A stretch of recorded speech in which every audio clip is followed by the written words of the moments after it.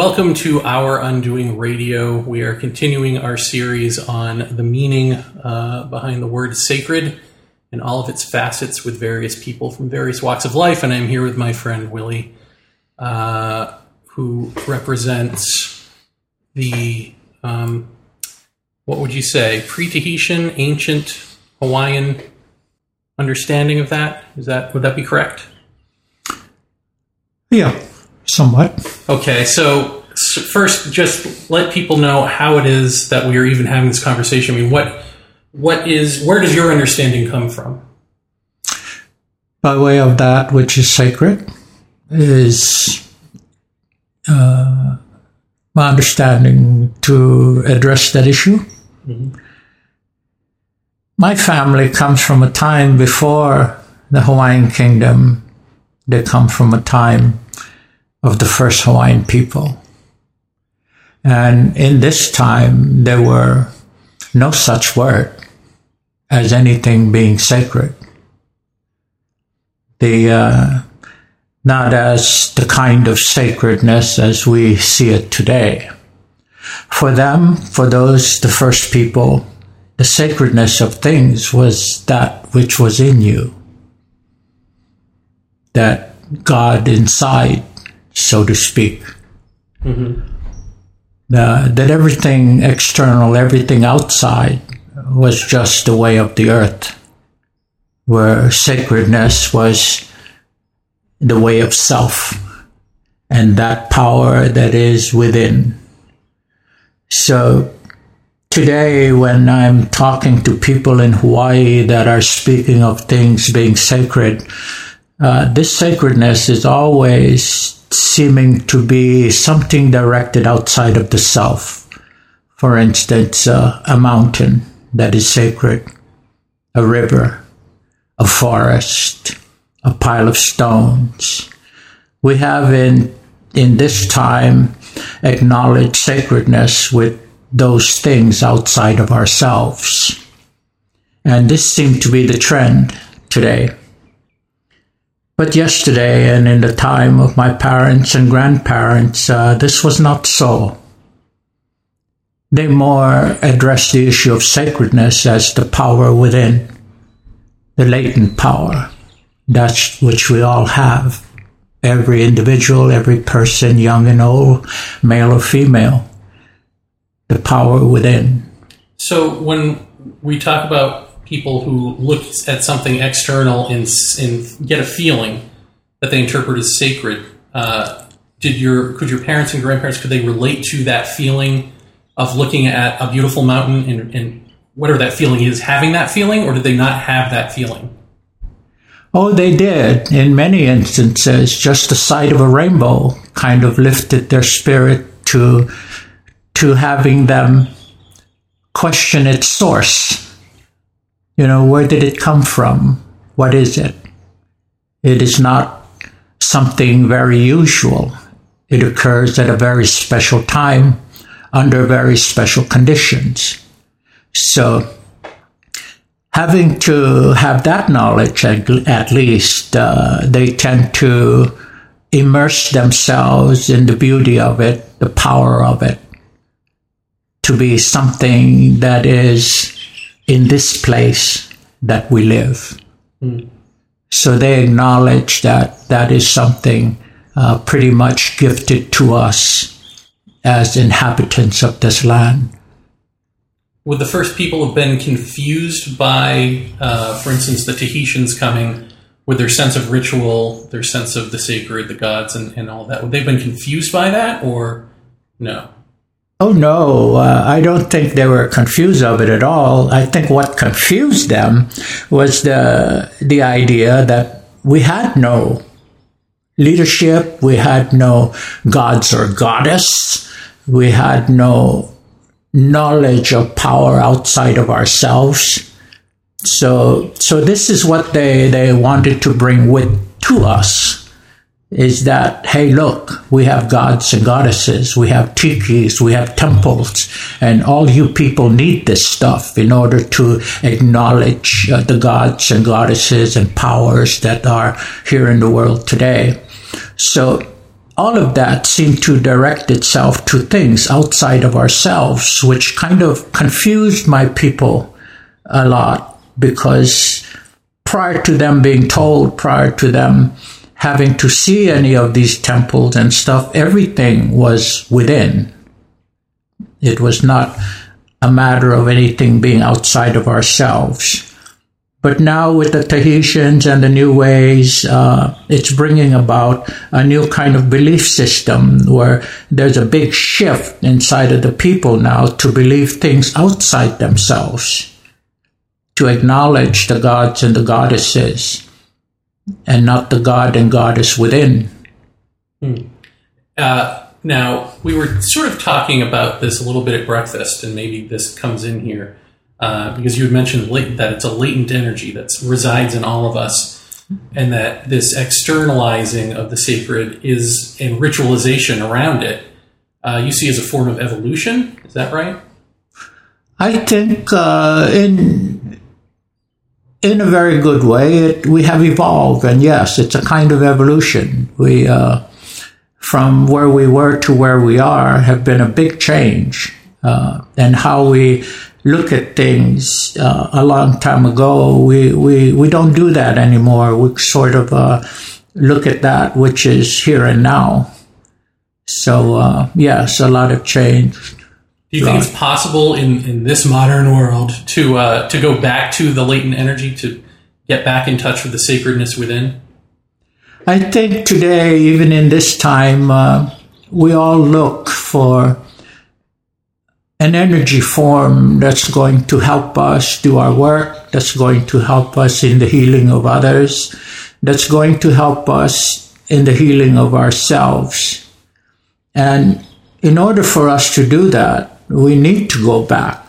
We need to go back to a time when these so-called latent energies were very much alive and very much practiced and very much able to heal self or others. So we want to do that today. We need to go back. We need to take a step back and embrace the powers that were, and hold fast to that, so we can do a lot of good work for humanity. Mm-hmm. When the sort of two cultures, the Hawaiian or pre-Tahitian culture and the Tahitian culture mixed together, did that knowledge get lost on the whole, or was it? I mean, clearly, your family has known this forever, hasn't lost the thread. Are there a lot of families like that, or was it just done away with? Assimilated, I guess is the word. When change came about, many of the families of Hawaii chose to go underground. So they did, and the only time that they would speak of things would be to their own family. It was not really shared with others. Our culture in itself was stifled by newcomers that brought new ways of doing things and forbid the practice of old, so to say. So many of the olden things just slowly went away from us. The elders spoke less and less about it, trying to keep us safe. So a lot of the ancient arts were lost in this transition. One of the things that we also sort of talked about privately that may have to do with this, I guess, is people see sites that are ancient sites, and you went and visited one recently and talked about the energetic nature of it and your impressions of it. And I had asked you, well, is that a sacred space? And you said no. So when people see these ancient places and they feel something, they maybe sort of psychically intuit something about the place and what its operation was about, what is it that they're feeling that's separate from the sacred? I think most of what we feel today is not an idea of that which is sacred, but simply something that touches us in awe, something that surprises us, something that that leaves us with a thought like, oh, wow. Being caught in that wow moment seemed to be somewhat of something very sacred, because we don't feel that every day, and yet here it is. But in old and ancient time, when a place was significant enough to be a place of study or a place where people can come to speak of things, the discoverer, or the one that acknowledges this is the place for such a thing, would normally ask his family or his friends that when he dies, when he passes away, that let his bones be buried here in this place, that he can oversee and protect this place of knowledge till the end of time. So that in itself seems to, in modern day, be somewhat sacred. As we know, in modern time, many churches are built in places where churches once were. And in the floors and in the buildings somewhere are bones. So the same applies here in Hawaii. That's interesting. So people could be feeling literally the spirit of people who are there and mistaking that as sacred. Yeah, and it stands and it rings true in olden time that many places that were very unique and very special would also have the bones of the old people that are buried there as guardians to be there for us in the here and now. And so, and maybe even a place like Hawaii, because one thing that you've talked about publicly, I think, is that someone in the family down the line would have to make the words to sort of set the spirit free and say, okay, you've done your work, time to go home. But if you've lost that knowledge, then that spirit is just there. So if Hawaiians have lost their ability to make those words or forgotten how to make those words, then that means there are a ton of spirits, right, still on the island doing their work, which makes this place sort of more alive than perhaps other places in that way. That was an issue I began learning as a very young boy, and it got me so curious that I asked my dad that these so-called spirits that are here and about, how long will they be here? How long will they walk the earth? And he looked at me and he said, till the end of time. And I asked him, why? Why is that? Why are they here? Why are they here till the end of time?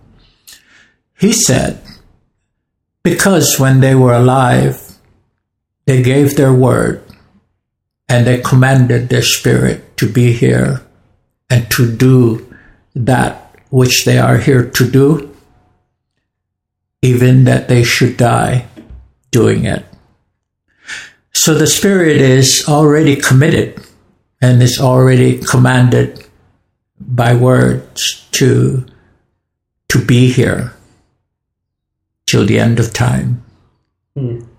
So we see these random spirits here and about. I'm very sure in other parts of the world it is so. That every now and then we would see them, hear them, feel them. And it's not unusual. I want to veer slightly off topic, maybe, to something else we talked about, which is ava. People know this as kava. It is a drink that nowadays is completely watered down and sort of makes you numb and feel good. And I had heard that this was what the Hawaiian chiefs would drink. They'd come together and they would drink this before they would ever go to war so that they could sort of calmly talk about things. But you're even farther back in history.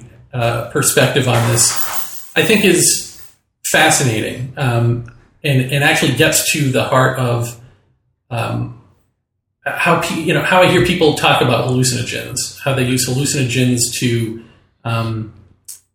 open doors to other worlds, to sacred spaces, and all of this stuff. But here, in the case of Hawaii, actually, kava or ava had a completely different use. So I'll just set that up, and if you could just tell us what that was.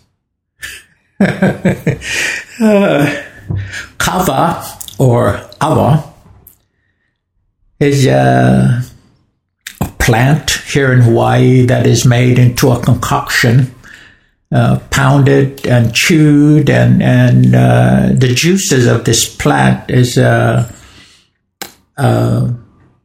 will put you in a kind of a coma, would put you in a dream place where you will dream for as long as the strength or the power of this plant is in your system. So a cupful of this brew could take you out into a dream for about a week. And for that week, you are in a coma. You are in a comatic dream. There's no way out. If you're caught in a nightmare, that nightmare will continue. Or if it's a good dream, then you're in a good place. I can share a little bit of what my dad shares with me. And he says it's not so much to allow this drink to intoxicate you. It's not so much to allow this drink to put you in a comatic state, dreaming endlessly. The preparation is to put yourself in a good place where nightmares would never come. So it's a matter of disciplining the self and programming your journey. And then when you begin to drink this brew, it's not a matter of how fast you can go into the dream state, but actually slowly to enter the dream world as slow as you can. So drinking it, you had to be so disciplined in order to not allow the effects of this plant to take over you, but yet for you to have complete control and to allow the drug to work with you very, very slowly. So you can enter into your dream slowly, stay in your dream place slowly, and then finally allow the drug to do its work. So holding it off, staving it off, is the discipline. Right. Yeah. And that discipline speaks of yourself. It speaks of the inner self's ability to be able to outride the effects of the drugs. Yeah, that to me is really interesting, because that is the antithesis of what the so-called psychonauts think that this plant medicine is about, at least as far as it comes from South America. So now I'm going to have to wonder, do these South American shaman who bring people over to do these things as spiritual retreats, do they know what the people coming don't know, which is it's not actually for that. It's the opposite. It's to build the self up to stave off the effects of the drug, not go into these crazy worlds. Yeah, it takes a lot of self-discipline to be able to do that. And without the discipline of self, you're going to succumb to the drug instantly. So in this practice of self-disciplining, regardless of the drug's effect, it's going to help you in the everyday world as you begin to face things that require a greater concentration of self and energy. So for my people, the ava stands as a symbol or as an item in order for you to practice that measure of self-discipline. Mm-hmm. So if the self is the person is sacred. The sacredness comes from inside, and I get the sense of that makes sense with this discipline, all of this disciplining the self and building the self. Now, when we think of self in America, in the West, and we think the ego, what did the self actually mean to your parents and your family? When you come across something, and then all of a sudden, you know that this is so, because nothing else makes any other sense. That's the self. It's not a matter of thinking that you know, it's knowing that you know. Mm-hmm. The self. It's like saying that if you're sick, if someone else is sick, the body does not need your permission to heal. The body already knows what's wrong and what needs to be done to correct it. The body, without your permission, will make all of the antibodies, all of the nutrients, all of everything that the body will need to fix that sickness. All it needs from you is to get out of the way. So, the discipline of self is a matter of learning how to get out of the way, how to trust self, that self knows what to do, when to do, and how to do. Mm-hmm. Yeah, and this is the sort of the goal of spiritual people from the West to the East, which is we tend to think that the thinker who gets in the way is the self, but you're saying, as they all see, masters, so-called, in quotes, say, which is the self is that direct action, not the thing that gets in the way and makes the decision.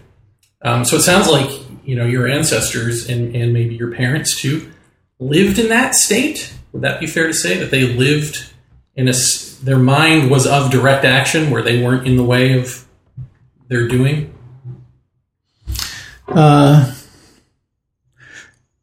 They knew and understood a lot of the energy forms, and there are many forms of energy. They grew up with it, they understood it, they practiced it, and it became very much a way that they lived. They lived in that complete knowledge of knowing what energy is best suited to accomplish this or that or that. Would this be something that I need to think about with my mind? Would this be something that I need to enhance spiritually? Would this be something that I need to call from another place for spirits to come and to help me? So all of these scenarios, all of these riddles are they knew and understood them, so they knew exactly where to go to get the medicine they need. It's and they took it just like that. They never went anything further. Tapping ready sources that are here, already here, been here. And they knew how to do that. They know that once there's a shift in mind, everything in the body changes. It's like watching someone smile and wondering, why is he smiling? And then allowing that smile to touch you and feeling the warmth or the joy that this person is really happy. And then it begins to make you happy to see such a thing. Mm-hmm. This is energy sources that are here every day, that when we touch it, it touches us. It changes us. It changes the chemistry that is flowing in our body that quickly. Yeah. Did your parents, did they tell you stories in the same way that, we hear Hawaiian chanting or, even the stories of the gods or anything? Did they tell you metaphorical stories for you to learn things, or how did that learning process go for you as a kid? All of the learning was a story. Every bit of it. If it was not a story, it was some kind of a riddle. And if not that, it was some kind of a unsolved mystery. But it was all about a story. Mm-hmm. And this is how they want you to understand it. It's not like a student sitting in a classroom learning it with a textbook. It was more a story being told, and then you having to pick up from that story what fits, what don't fit,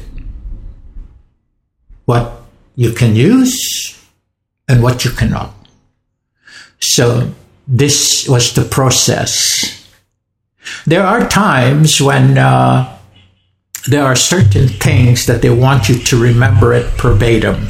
They want you to remember it word for word. And when those times come about, they will tell you, Aole po'o, aole maka, aole pepeau. Be without your eyes, be without your ears, be without your mind. Listen to remember. So in these moments when they are saying these things, more like a chant, it's telling you to put everything aside. Clear, empty your mind. Listen to every word and remember it for the rest of your life. Other than these little instances every now and then, the rest is just a story. Did they have a story for the sacred? Or the sacredness inside? Did they have a story for that? Oh, they have lots of riddles. They give you a riddle like, can you remember where you were before you were born? A simple riddle. Can you remember where you were before you were born? So where were you? Yeah. How old were you when they asked you that? Oh, gosh, I was probably about 7. What did you do with that question? I didn't know what to think of it. I thought, well, I've always been here, but that was not true. There was a time when I really wasn't here. So it took many years to try to solve that riddle, as simple as it was. I had an experience, and we're talking about that in particular. Where was I before I was born? Anyway, my wife became pregnant with my son.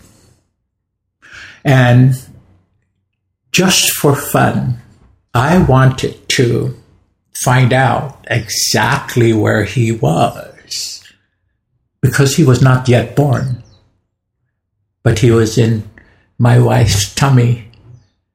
So one day, I held my wife and the baby, and I said to myself, where are you? And instantly, I was in a place looking around me like, wow. It was like being in the middle of the universe. Stars were everywhere in the dark of night. And every now and then would be a streak of light going across the darkness.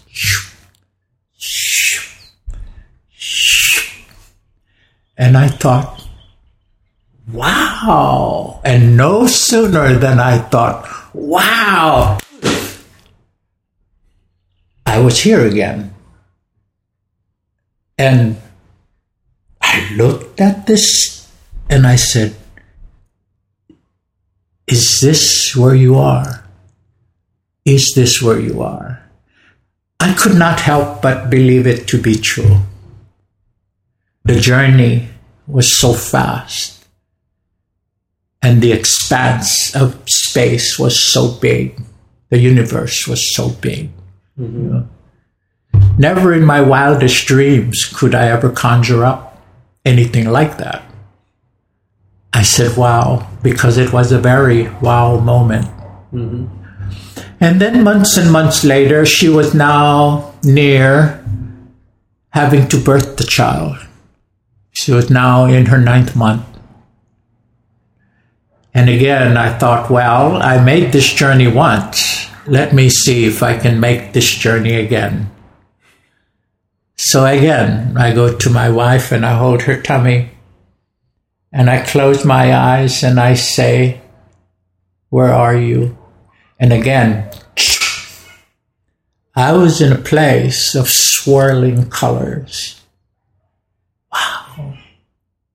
I was a bit dumbfounded. I was a bit confused because I thought for sure I was going to enter into a place of stars and darkness and light blue and black. But now I was in a place of colors and swirls of colors. Pinks, purple, orange, blue, all kinds of different shades and colors just swirling everywhere, mixing and blending and swirling. And I looked at this and I said, oh my God, is this where you are? And again, I awoke. He was now in a place of many colors, in a place of flashing lights, an exploding matter of things everywhere. It was so far-fetched, but yet myself believed it to be true. So here he was, before he was born. And there you were. Yeah. So having to have this as my experience, I can only feel as though my journey was very much the same way. That when I started, it was just a little light in the universe. Yeah. Surrounded by mostly darkness, blacks and blues, and starlit skies, streaking meteors, flashes of light. But as I came closer to a time to be here, it was a swirl of colors, a different place. So one must experience a few things to solve these particular riddles that the old people share. Well, and I'm sure it was a long haul between the age of 7 and your son. Oh, yes. But it was a very beautiful experience, and yeah.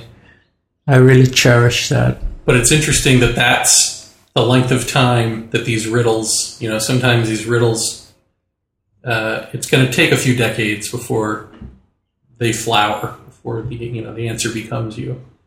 I find that interesting, and it again gets to the sense of time, the different sense of time. We have the linear sense of time here, and they just didn't have the same sense of time at all. They don't too much dwell in things of the past, but they do hold to certain things said, and they do hold to their experiences. They're more people of now thinking of tomorrow. Well, do you think that telling stories of how things are as a family, and also, really even just that, affects one's sense of time? Or what that and the fact that spirits are still with you, are still around, the ancestors are still here. You know, all of this affects the sense of time, because if everything is right now, if all of your history is right now being told to you in stories, and if the ancestors are still here, then everything is right now. We don't have that. I didn't have that growing up. So that's that. I think that would be, I don't know, I just find that interesting that there's this completely other mind that we, that two minds that are living parallel side by side on this planet. And we all think of ourselves as one humanity. And at heart, we are all one humanity. But in mind, it's just amazing how different we can sense the world and time, even. Just something as basic as time or the sacred. Yeah. I don't even have a question. Just you're wowing me. Yeah. Oh, gosh. I just had a thought in my mind, but it drifted away listening to what you're saying. But well, maybe I'll just ask you one more thing just to sort of tie it together. Because I'm sure you've heard of sacred geometry. I'm sure maybe you've heard of sacred time, sacred numbers. Mm-hmm.